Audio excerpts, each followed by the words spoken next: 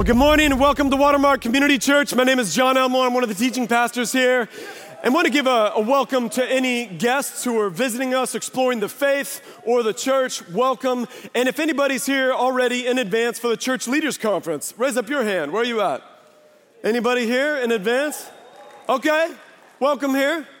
There's about 2,997 more that are going to be here tomorrow. So we're excited to host. Hey, today we are concluding the letter of 1 Peter, which honestly makes me super sad. I've loved this journey and seen the richness of the letter and everything therein. And so we're in chapter 5 today, in the last of that passage. I'm seriously where's 1 Peter 6 or 7? No, there's no more. And what you're going to see in the word today is that you have an enemy. If you are in Christ, you have a sworn enemy. He hates you. And his desire is to incite fear and to inflict suffering. So I'll be your motivational speaker for today. It's dude, serious? But it's incredible. Because despite that and despite him, we know, as John writes, one of Peter's contemporaries, one of his fellow apostles, he says, "Greater is he that is in you than he that is in the world." And so he has overcome Satan and conquered him. And so today, I believe you're going to find great encouragement in and as Satan incites that fear and as he inflicts suffering, because Jesus reigns. And so if you would, turn in your Bible to 1 Peter chapter 5. We're going to read verses 6 through the conclusion.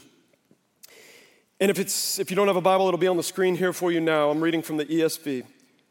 It says, "Humble yourselves, therefore, under the mighty hand of God, so that at the proper time he may exalt you, casting all your anxieties on him because he cares for you. Be sober-minded, be watchful. Your adversary, the devil, prowls around like a roaring lion, seeking someone to devour. Resist him, firm in your faith, knowing the same kinds of suffering are being experienced by your brotherhood throughout the world. And after you have suffered a little while, the God of all grace, who has called you to his eternal glory in Christ, will himself restore, confirm, strengthen, and establish you. To him be the dominion forever and ever. Amen."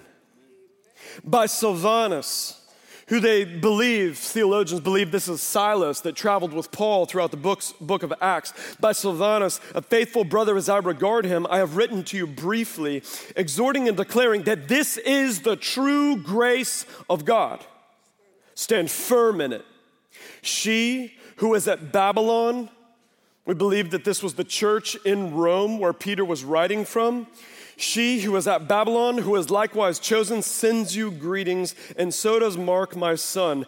This is Mark, from which we get the Gospel of Mark. This is where Mark got his apostolic authority to write that gospel account, as he heard and sat and lived with Peter and heard the firsthand account of everything Jesus said and did and the miracles that they beheld. And so Mark wrote that. Greet one another with a kiss of love. In many cultures, this is still the case. They'll greet each other with a kiss on the cheek. Not so much here in America. That might be a little too much for somebody. But it's more than a handshake. You know, when you greet someone, you can give them a hug. It shows affection. But maybe if it's single guy to single girl, maybe you go side hug instead of full on. That might be, you might know what I'm talking about. Some of the girls are like, amen. Preach it. And then it says, peace to all of you who are in Christ. What a great concluding word as Peter cyclically talks about suffering, and then he says, peace. No matter your affliction, your persecution, your suffering, the threats of the enemy, peace. The peace to all of you who are in Christ.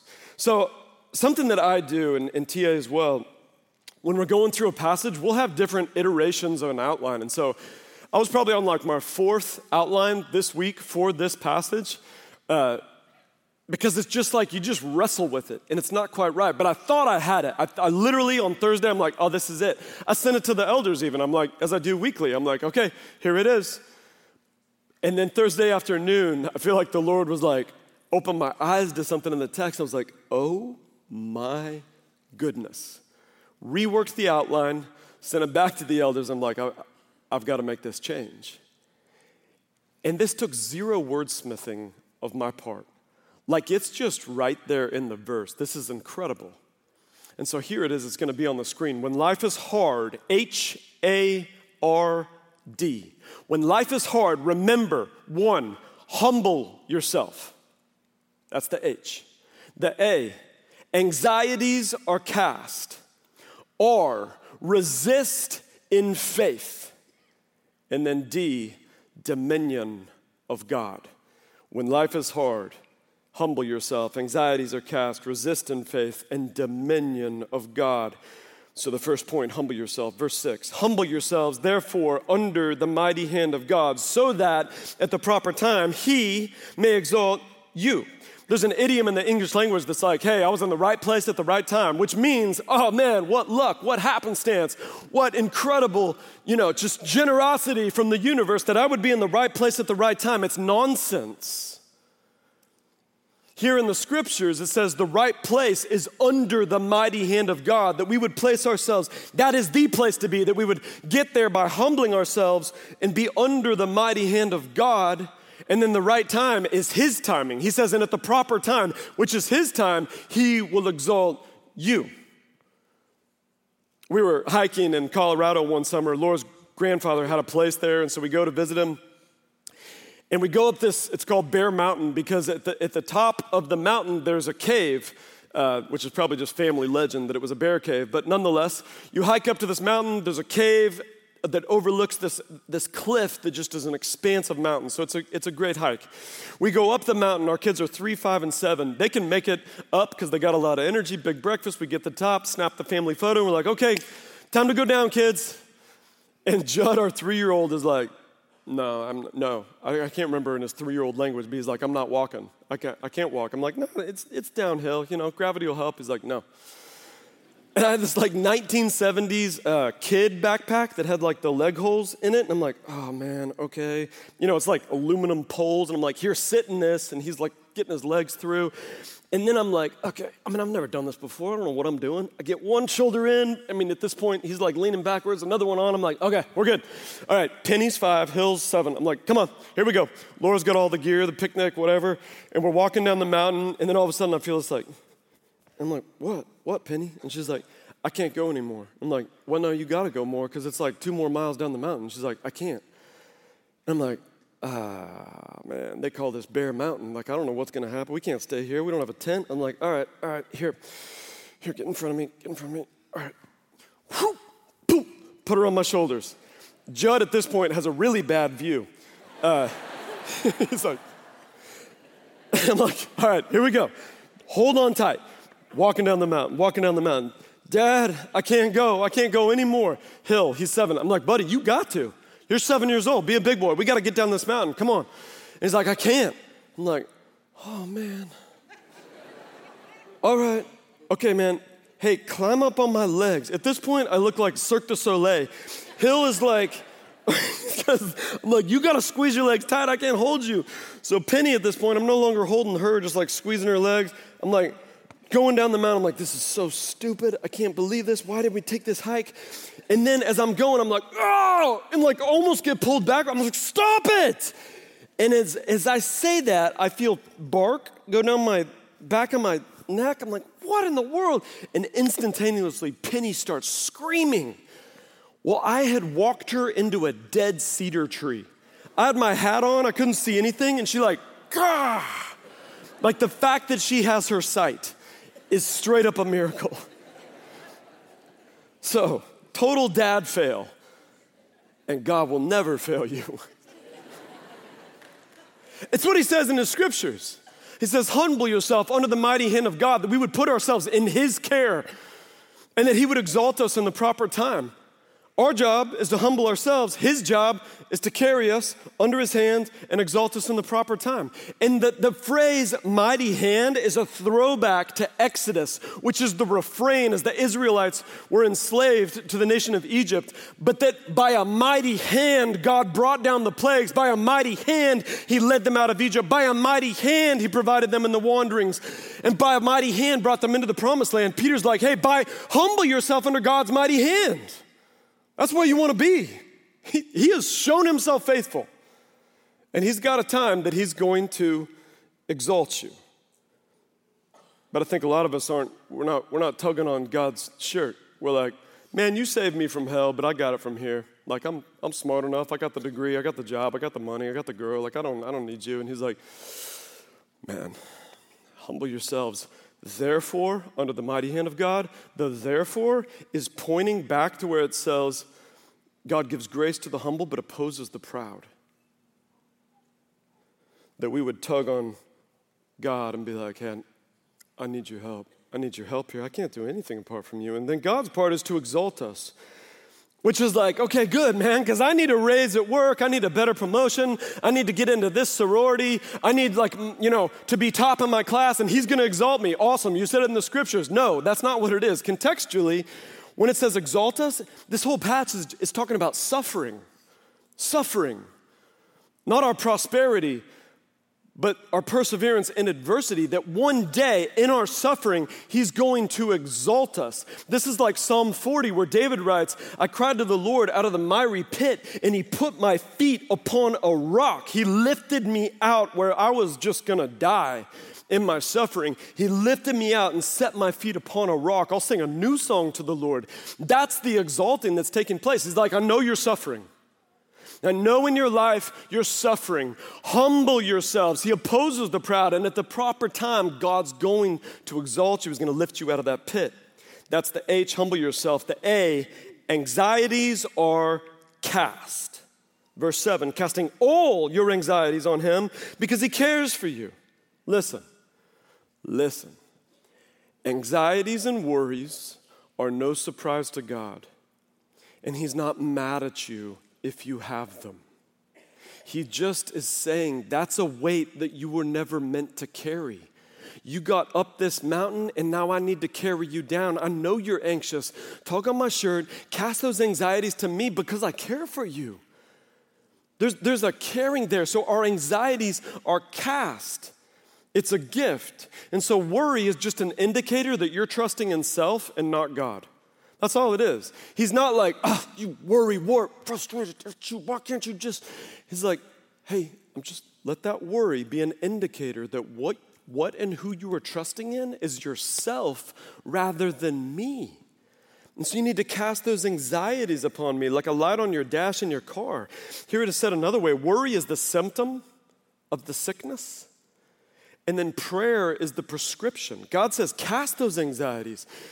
We've got this worry, and he's like, hey, that's the symptom. Now cast it. Prayer is the prescription. The way by which you cast is through prayer. This is Philippians chapter 4, verse 6 and 7. He says, don't be anxious about anything, not any one thing. I know that you are, but don't be, because in prayer and petition, present your request to God with thanksgiving, and the peace of God that transcends understanding will guard your heart and mind in Christ Jesus. He's like, you give me your pressures, I give you my peace. That's what we do. You give pressures, I give peace. Cast those anxieties to me. You're not meant to carry that. It says hold on, let me say something. Some of you are like, I don't struggle with worry. I don't worry about things. I just get stuff done. I'm in control. I'll just put on some extra hours. I'll crank it out. GSD, man, I'll get it done, get stuff done. And that's just activating on worry. There's another word for it, it's workaholism. Now, what I'm not saying is to be lazy. That would be the other end of the spectrum. But what God calls us to is to put in faithful work and that he gives the result. It's Psalm 127, verse 2, where he says, in vain you rise early and stay up late, eating the bread of anxious. Cast your anxieties. Anxious toil. For God gives to his beloved even while they sleep, is the NET translation. That's beautiful. In Luke 12, Jesus says, it's like Sermon on the Mount. He says, do not fear those who can kill the body.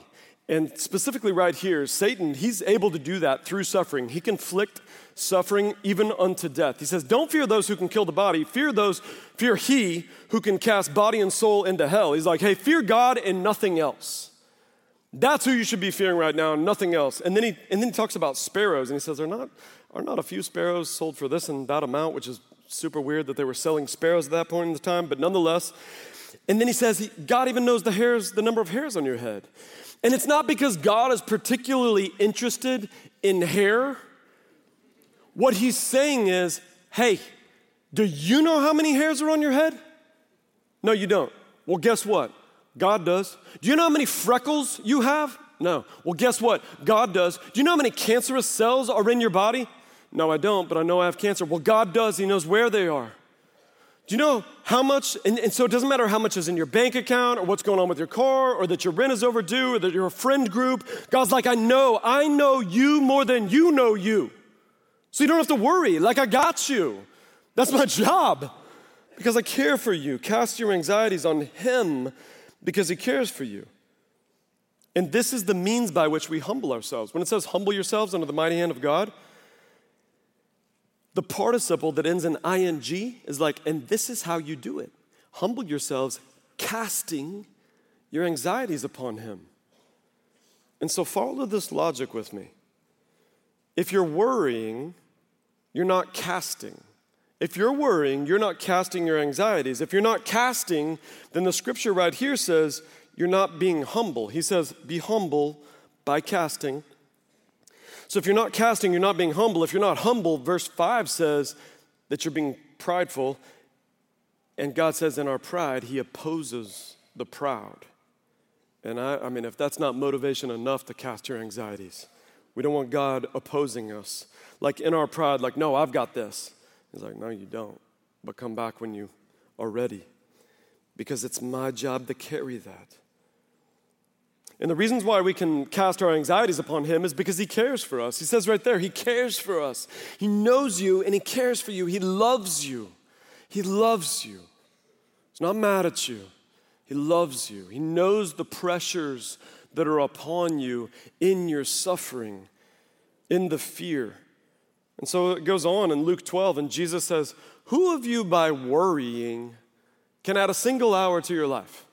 And if you can't do that one simple thing, then why are you worried about what you'll eat, what you'll wear, what you'll drink, where you live, who you'll date, where your job will come from, how to make, it's like you can't do anything by worrying about those things. Instead, he says, the world chases after all these things. The world, he says, the nations who don't have God, they're like, well, I guess it's up to me, like nobody else. I mean, God doesn't exist, or God's these pagan whoever, and so it's up to me. So he says, the nations chase after all these things, but not so with you.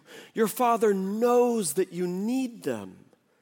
And so his answer is, seek first his kingdom and his righteousness. These things will be added to you. We cast the anxieties, we run after God knowing that he is going to run down our problems and provide for us. But listen, I think a lot of us, myself included, we aren't casting our anxieties because we don't ultimately believe that he's caring. I think if we did believe that he was caring, we would be casting our anxieties. I think sometimes we don't cast because we don't believe he cares. Or we don't cast because we don't like his clock. It says that he would exalt us at the proper time, and we're like, you know what, God, like I prayed, I kind of waited, and man, I don't like your timing, so I'm going to activate on this. I'm going to send the text. I'm going to send the email. I'm going to insert myself into this situation. I'm going to activate and make things happen rather than waiting on you. Now, you should be faithful in your work, but you know when you've stepped into like control and you're doing something versus like waiting on God. I think sometimes we don't cast because we don't like his clock. Remember, he says at the proper time. And so my question for you right now to apply is, what are you carrying instead of casting? What anxiousness, what worry, what fear are you carrying rather than casting? It's not yours to carry Or said otherwise, what are you trying to control versus cast?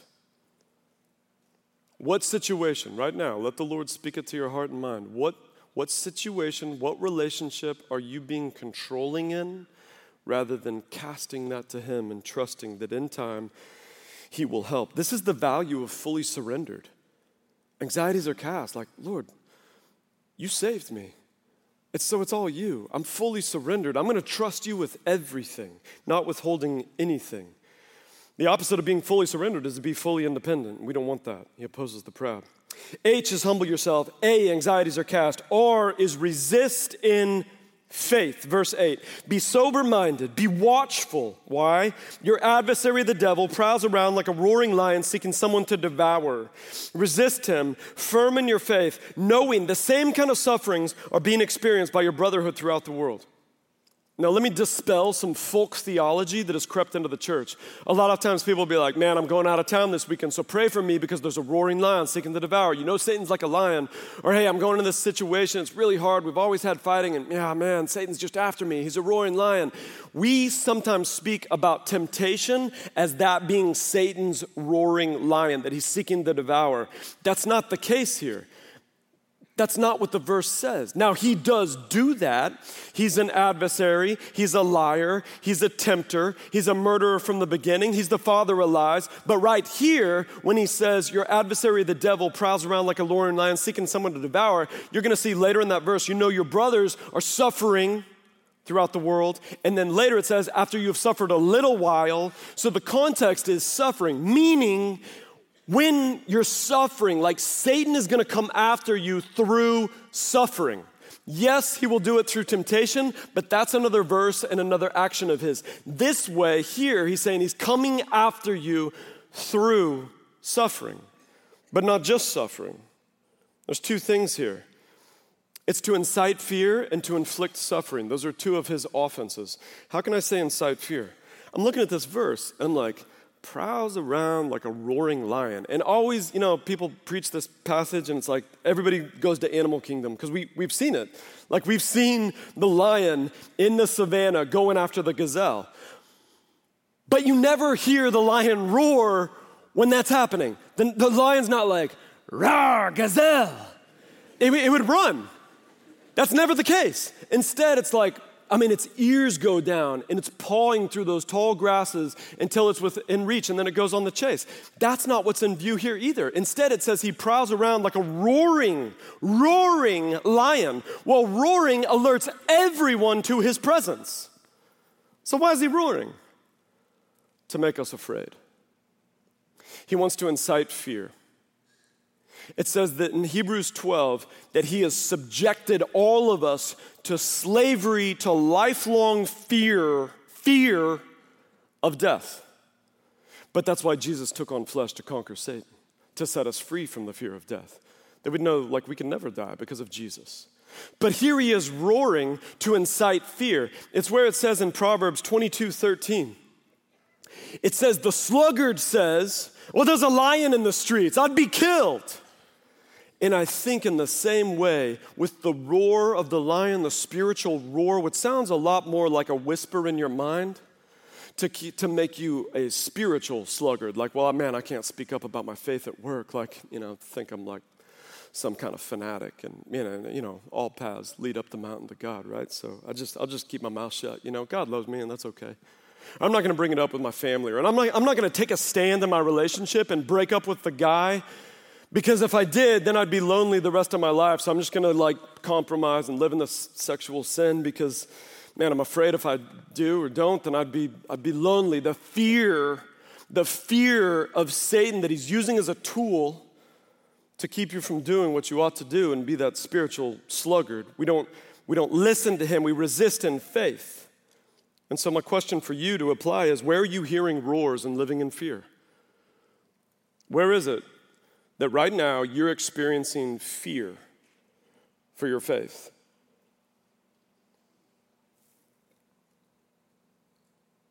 Maybe relationships, your health, money, something you ought to do, but you're afraid to because of consequences when the scripture's clear on it. But it's not just incite fear, it's devouring, that he would inflict suffering, which is what we're going to see in the remaining verses. That he inflicts suffering. You see it in the life of Job. He inflicts incredible suffering. We tell our kids, like, hey, if an aggressive dog ever comes towards you, because they can really harm kids. So we've told them this in advance, like, you stand there, do not run, try to get big, be loud, but do not run. If you run, they're gonna think you're prey. It's gonna activate in them like, oh, I am after this, and they'll go after you. So you just stand there, don't even back up. We've been around some dogs before that like, they'll put their hands up and we're like, just stand there, like don't show them fear. Well, I got curious in this passage, and so I Googled, how do you resist a lion attack? I had some time on my hands. Kids were down, it was late. And I'm a curious person. You know what it says? That in the natural realm, what you do is you stand your ground. It literally says, do not take a step backwards. Never turn your back. But rather, if you face a lion, you just stand there. And it's exactly what Peter writes by the Spirit in the supernatural realm. And he says, resist him in faith. Resist him. Don't flee. In fact, James says, resist the devil and he will flee from you. Resist. But it says, firm in your faith. Resist him firm in your faith, which is why the point is resist in faith. And hear me out. It's not resist in your faith that you're the owner of that faith. It's resist him in the object of your faith. Your faith is in Jesus. He is the one who conquered Satan. So your faith is not in the ownership of my faith, like, oh, I've got such big faith, I can stand against Satan. That's nonsense. Your faith is in the object of your faith, Jesus. He is the means by which you can stand firm. We were at T-Bar-M family camp last summer. And, you know, red against blue and this tug of war thing. And I had some like beast guys that clearly spent more time in the gym than me. And I'm like, oh, we are so gonna win this. Like those other dads look like chumps like me, but I got you guys. And so we line up to the tug of war. I don't even know exactly what happened. Before it started, they took dish soap and then hosed it down with water. And I truly don't know what happened. I think I blacked out. I don't even know if they said 1, 2, 3, go. All of a sudden, I'm like, whew, legs go out from under me. Then like a 180, and all of a sudden I'm on the ground contorted, and one of those huge beast guys goes, boom, on my hip. Now I'm getting like dragged across the tarp with Gigantor on my hip. And I'm like, hey bro, you're on my hip. As we're getting like dragged along, I'm like, but I didn't want to tap him too hard because he could hurt me. And I'm like, hey, you're on my hip. And he's like, still thinking he's going to win. I'm like, bro, forget it. I'm like, hey, you're on my hip. He's like, oh, sorry, man, rolls off. The whole reason any of that happened is because my feet were firm. It didn't matter what I was wearing. Like when there was that soap and water, it was over no matter how physically strong those dudes were. And it says that we are to stand firm in our faith. Now you go to a parallel passage where you hear about Satan, your enemy, Ephesians chapter 6, and Paul writes, and he talks about the armor of God. And you know, if you're ever in a men's Bible study, you're all about the armor of God. You're like, yeah, breastplate of righteousness, belt of truth, helmet of salvation, sword of the Spirit, shield of faith. And then you're like, oh, and the gospel shoes, whatever that means. I don't know why. It's like the most unthreatening part of the whole. That's like gospel shoes. Like Paul missed a beat, had a bad day. He didn't have a bad day. That's the centrality of all of it. Like the gospel feet are what keep you firm, that you would never slip, never be pulled out from your place, but that in Christ, not in your faith in Christ will keep you to stand firm. And keep you from being yanked around by the whims and all the wiles of Satan. But then no matter what he does, if you've got the gospel on your feet, that Jesus lived and died and rose again and you've trusted in him, then Revelation says your adversary, though he accuses you day and night before God, that you overcome him by the blood of the Lamb and the word of your testimony. Like, no, that's the gospel. You're not going to pull me down, Satan, because I've trusted in the blood of the Lamb and I proclaim that I'm his. The word of my testimony says, I've overcome you. Because of my gospel feet, I stand firm in my faith. And then it goes on to say this really strange thing. Knowing the same kinds of sufferings are being experienced by your brotherhood throughout the world. And I'm like, what? Well, what good does that do? You know, Laura's got breast cancer and I'm supposed to be like, well, you know, there's persecution in Sudan. Like, what good does that do for me? It does a whole lot of good for me. If you ask Laura, and I did, we got these 2 bookshelves in our bedroom. I'm like, hey, babe, what book category do you think we have the most of? And some of you might be like, oh, theology books because you went to seminary. It's not the case. We have books on suffering. Because Laura, having gone through breast cancer and OCD, she's got a whole lot of books on suffering. You know why she's got books on suffering? Because when she's in the suffering, she needs to remember that others have been through suffering and that Jesus has brought them out every time to the other side. And so she's going to read books by Johnny Erickson Tada, and she's going to read books by Elizabeth Elliot, and she's going to read books by Lisa Turquist, and she's going to read books about the saints who have gone before, who have endured incredible suffering. Because what the scripture's saying right here is that remembrance gives resistance.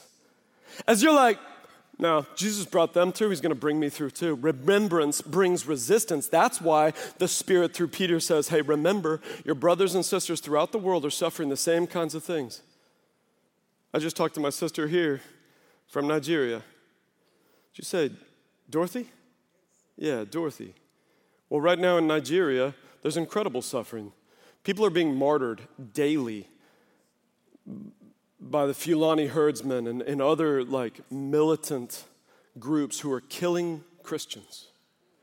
But we remember that this is but a brief and momentary suffering and that Christ is coming and is going to make all things right. We remember our brothers and sisters as they suffer throughout the world. Let me ask you something. Anybody here know who John Landy is? John Landy fans? Anybody? Nobody. I'll tell you why. Who's heard of Roger Bannister? Anybody heard of Roger Bannister? Yeah, the hands go up. He's the one who broke the 4-minute mile barrier. He ran an under sub 4-minute mile. First one to do it. Well, the second one to do it is John Landy. Nobody's heard of John Landy. And after John Landy, 1,663 more people did it, and people are going to continue to do it. Why is that happening? How come for known human history, nobody could break the 4-minute barrier until Roger Bannister did, and after Roger did, then a lot of people did? Because he broke a mental, physical barrier, and they saw Roger and like, oh, well, if he can, man, I bet I can. And so it is as we read about others and we know about others who are suffering also throughout the world. This is why Fox's Book of Martyrs, which begins with the apostles and goes all the way through the martyrs of the modern age, is read by Christians throughout the world in every language because you remember and you're emboldened in your faith. It's why I commend to you Tom Doyle's books, Standing in the Fire and Killing Christians, who are Muslim background believers who trust in Jesus, they're persecuted for their faith, and then in Killing Christians, that's a book about their martyrdom. As they say, like, you can kill me, I will not renounce Jesus. And we are emboldened. They're some of my favorite books to read because then when I'm in suffering, I remember others who have gone before and how Jesus sustained them. This would be the value of courageous faith. Here at the church, we value courageous faith, and it's not that we are courageous. It's a courageous faith in Jesus, believing that he has the audacity to carry us through every single fire and affliction that Satan throws at us. Humble yourself. H, A, anxieties are cast. R, resistant faith. And finally, D, dominion of God. Verse 10, and after you have suffered a little while, the God of all grace, who has called you to his eternal glory in Christ, will himself restore you, confirm you, strengthen, and establish you. To him be the dominion forever and ever. Amen. It says suffered for a little while. And some of you are like, man, it's not been a little while. That's a typo in my life. It has not been a little while. It's been all my life. A little while? I'll tell you about Fanny Crosby. Some of you may be familiar with her name. Fanny Crosby was born into a family just near New York City in the 1800s. She was born in 1820. And she had impaired vision as a little girl, as a child. And this traveling charlatan, hoax, quack doctor comes through and was like, oh, I can heal your daughter if you pay me this money. Here's what you need to do. Take some hot mustard, make a poultice, and keep it over her eyes. Well, that mustard ate through her optic nerve, and she was blind for the rest of her life. Fanny never held resentment towards the doctor nor towards her parents, but instead went on to pen 8,000 hymns. 8,000. That's 100 for every year of her life. And then later in life, she said this, after she had suffered for a little while being her entire life. It seemed intended by the blessed providence of God that I should be blind all my life. And I thank him for the dispensation. She thanked him. If perfect earthly sight were offered me tomorrow, I would not accept it. I might not have sung hymns to the praise of God if I had been distracted by the beautiful and interesting things about me. Fanny, who suffered a little while, and I'm mindful right now of our deaf and hard of hearing friends right over to my right, and the affliction that they're suffering. And it may not feel like a little while as it lasts their entire life. And yet, God says, the God of all grace will restore, confirm, strengthen, and establish. And so he is at work all the time. It says, interestingly, the God of all grace. God of all grace. Why that appellation, that title? Well, here's why I think. Because every other religion, every other false religion, purports the God of all works, little g, the God of all works. You work your way to me. You better be good. Your good better outweigh your bad. And maybe then you would reach me. Maybe you'd be absorbed after reincarnated into multiple iterations of self, trying to improve generation after generation. Then maybe you would be absorbed into Brahman nonsense. The God of all works is every other religion, and Christianity alone is they're the God of all grace.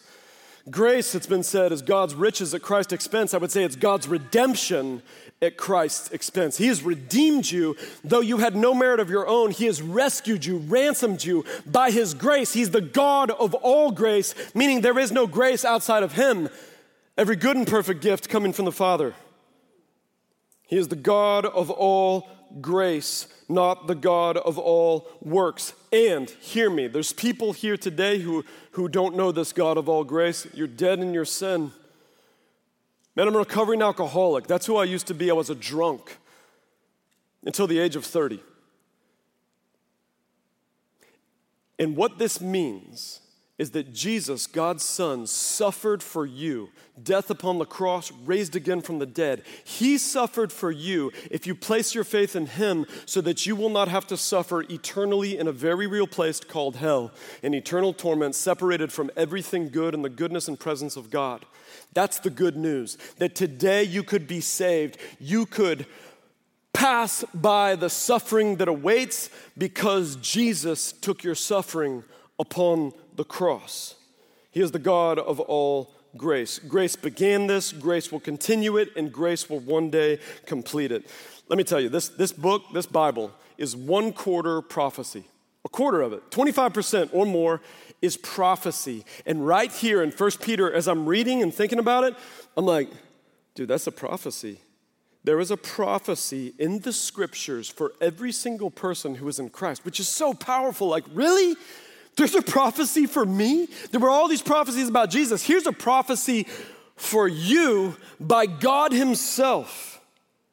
He says that he has called you. If he has called you, then he himself will restore you, confirm you, strengthen you, and establish you. I mean, that's incredible.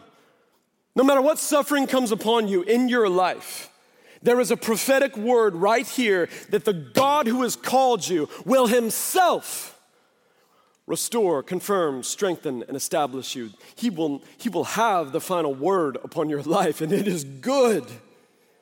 And how can this be trusted? How can we trust God with all of this? It says, because to him be the dominion. To him be the dominion forever and ever. Dominion, this theological term that means might, strength, and power. It is a royal word about a reign of a king, so that no matter what happens in this life, he's sovereign over it all, that nothing happens that hasn't first passed through his sovereign hand, and you humbly would be under his mighty hand. He is a king, and he reigns. No matter what comes upon our life, when life is hard, remember, humble yourself. Anxieties are cast. Resist in faith and dominion of God. I'm going to ask the team to bring the lights down because I want to give you a little time and space to reflect and to pray, maybe journal. But the reason why is because I was reading recently in Isaiah. I wanted to learn more about Hezekiah and like what happened that he would write those words that he did in chapter 38. And so I go backwards, and I'm in Isaiah 37, and I come across this passage, and it like stopped me in my tracks. I know I've read it before. It was already underlined, but now it got circled, and I wrote it in all caps at the top of my page because I was like, man, I never want to forget that. So Hezekiah is a small king of a small nation of Judah. They're surrounded by the world's superpower, the Assyrians. They were a crazy army that would impale their victims to create terror in the land, that if you ever resist us, that's what's going to come for you. They send their emissary to Hezekiah, and they're like, hey, we've surrounded you, so you might as well just surrender, and we might spare your life. So take our terms. And Hezekiah hears him out, goes into his chamber, and he prays. And then Isaiah comes to Hezekiah and says these words. Verse 21, then Isaiah the son of Amoz sent to Hezekiah, saying, thus says the Lord, the God of Israel, because you have prayed to me concerning Sennacherib, king of Assyria, this is the word that the Lord has spoken concerning him. And what he goes on to say, God's like, hey, I'm going to crush him. He's nothing. I got you. I got you. And then it says an angel of the Lord struck down 185,000 of their army, and the rest just like fled, and Judah remained. But what struck me in that passage, what stood out to me, that I wrote in all caps at the top of my page is this. It says, thus says the Lord, the God of Israel, because you have prayed. Because you've prayed. Hezekiah humbled himself under the mighty hand of God and trusted in God that at the proper time he would exalt him, and he cast all of his anxieties upon him. He resisted in the faith, knowing that God had dominion. And so right now, with time and space, be with God, cast anxieties, confess fears, ask him for more faith to resist as you look to Jesus. And then we'll come back together and sing.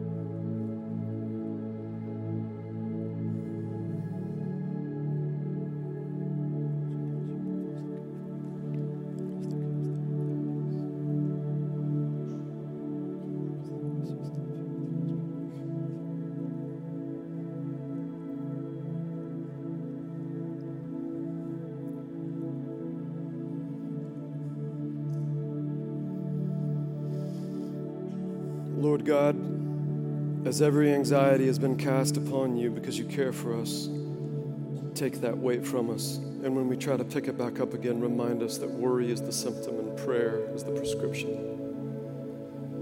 And And Lord, would you silence the fears? Help us to resist in faith. Lord, we believe. Help our unbelief. To stand firm in the gospel of Jesus Christ, no matter what suffering comes upon us. And Lord, may we know that yours is the dominion forever and ever. Amen.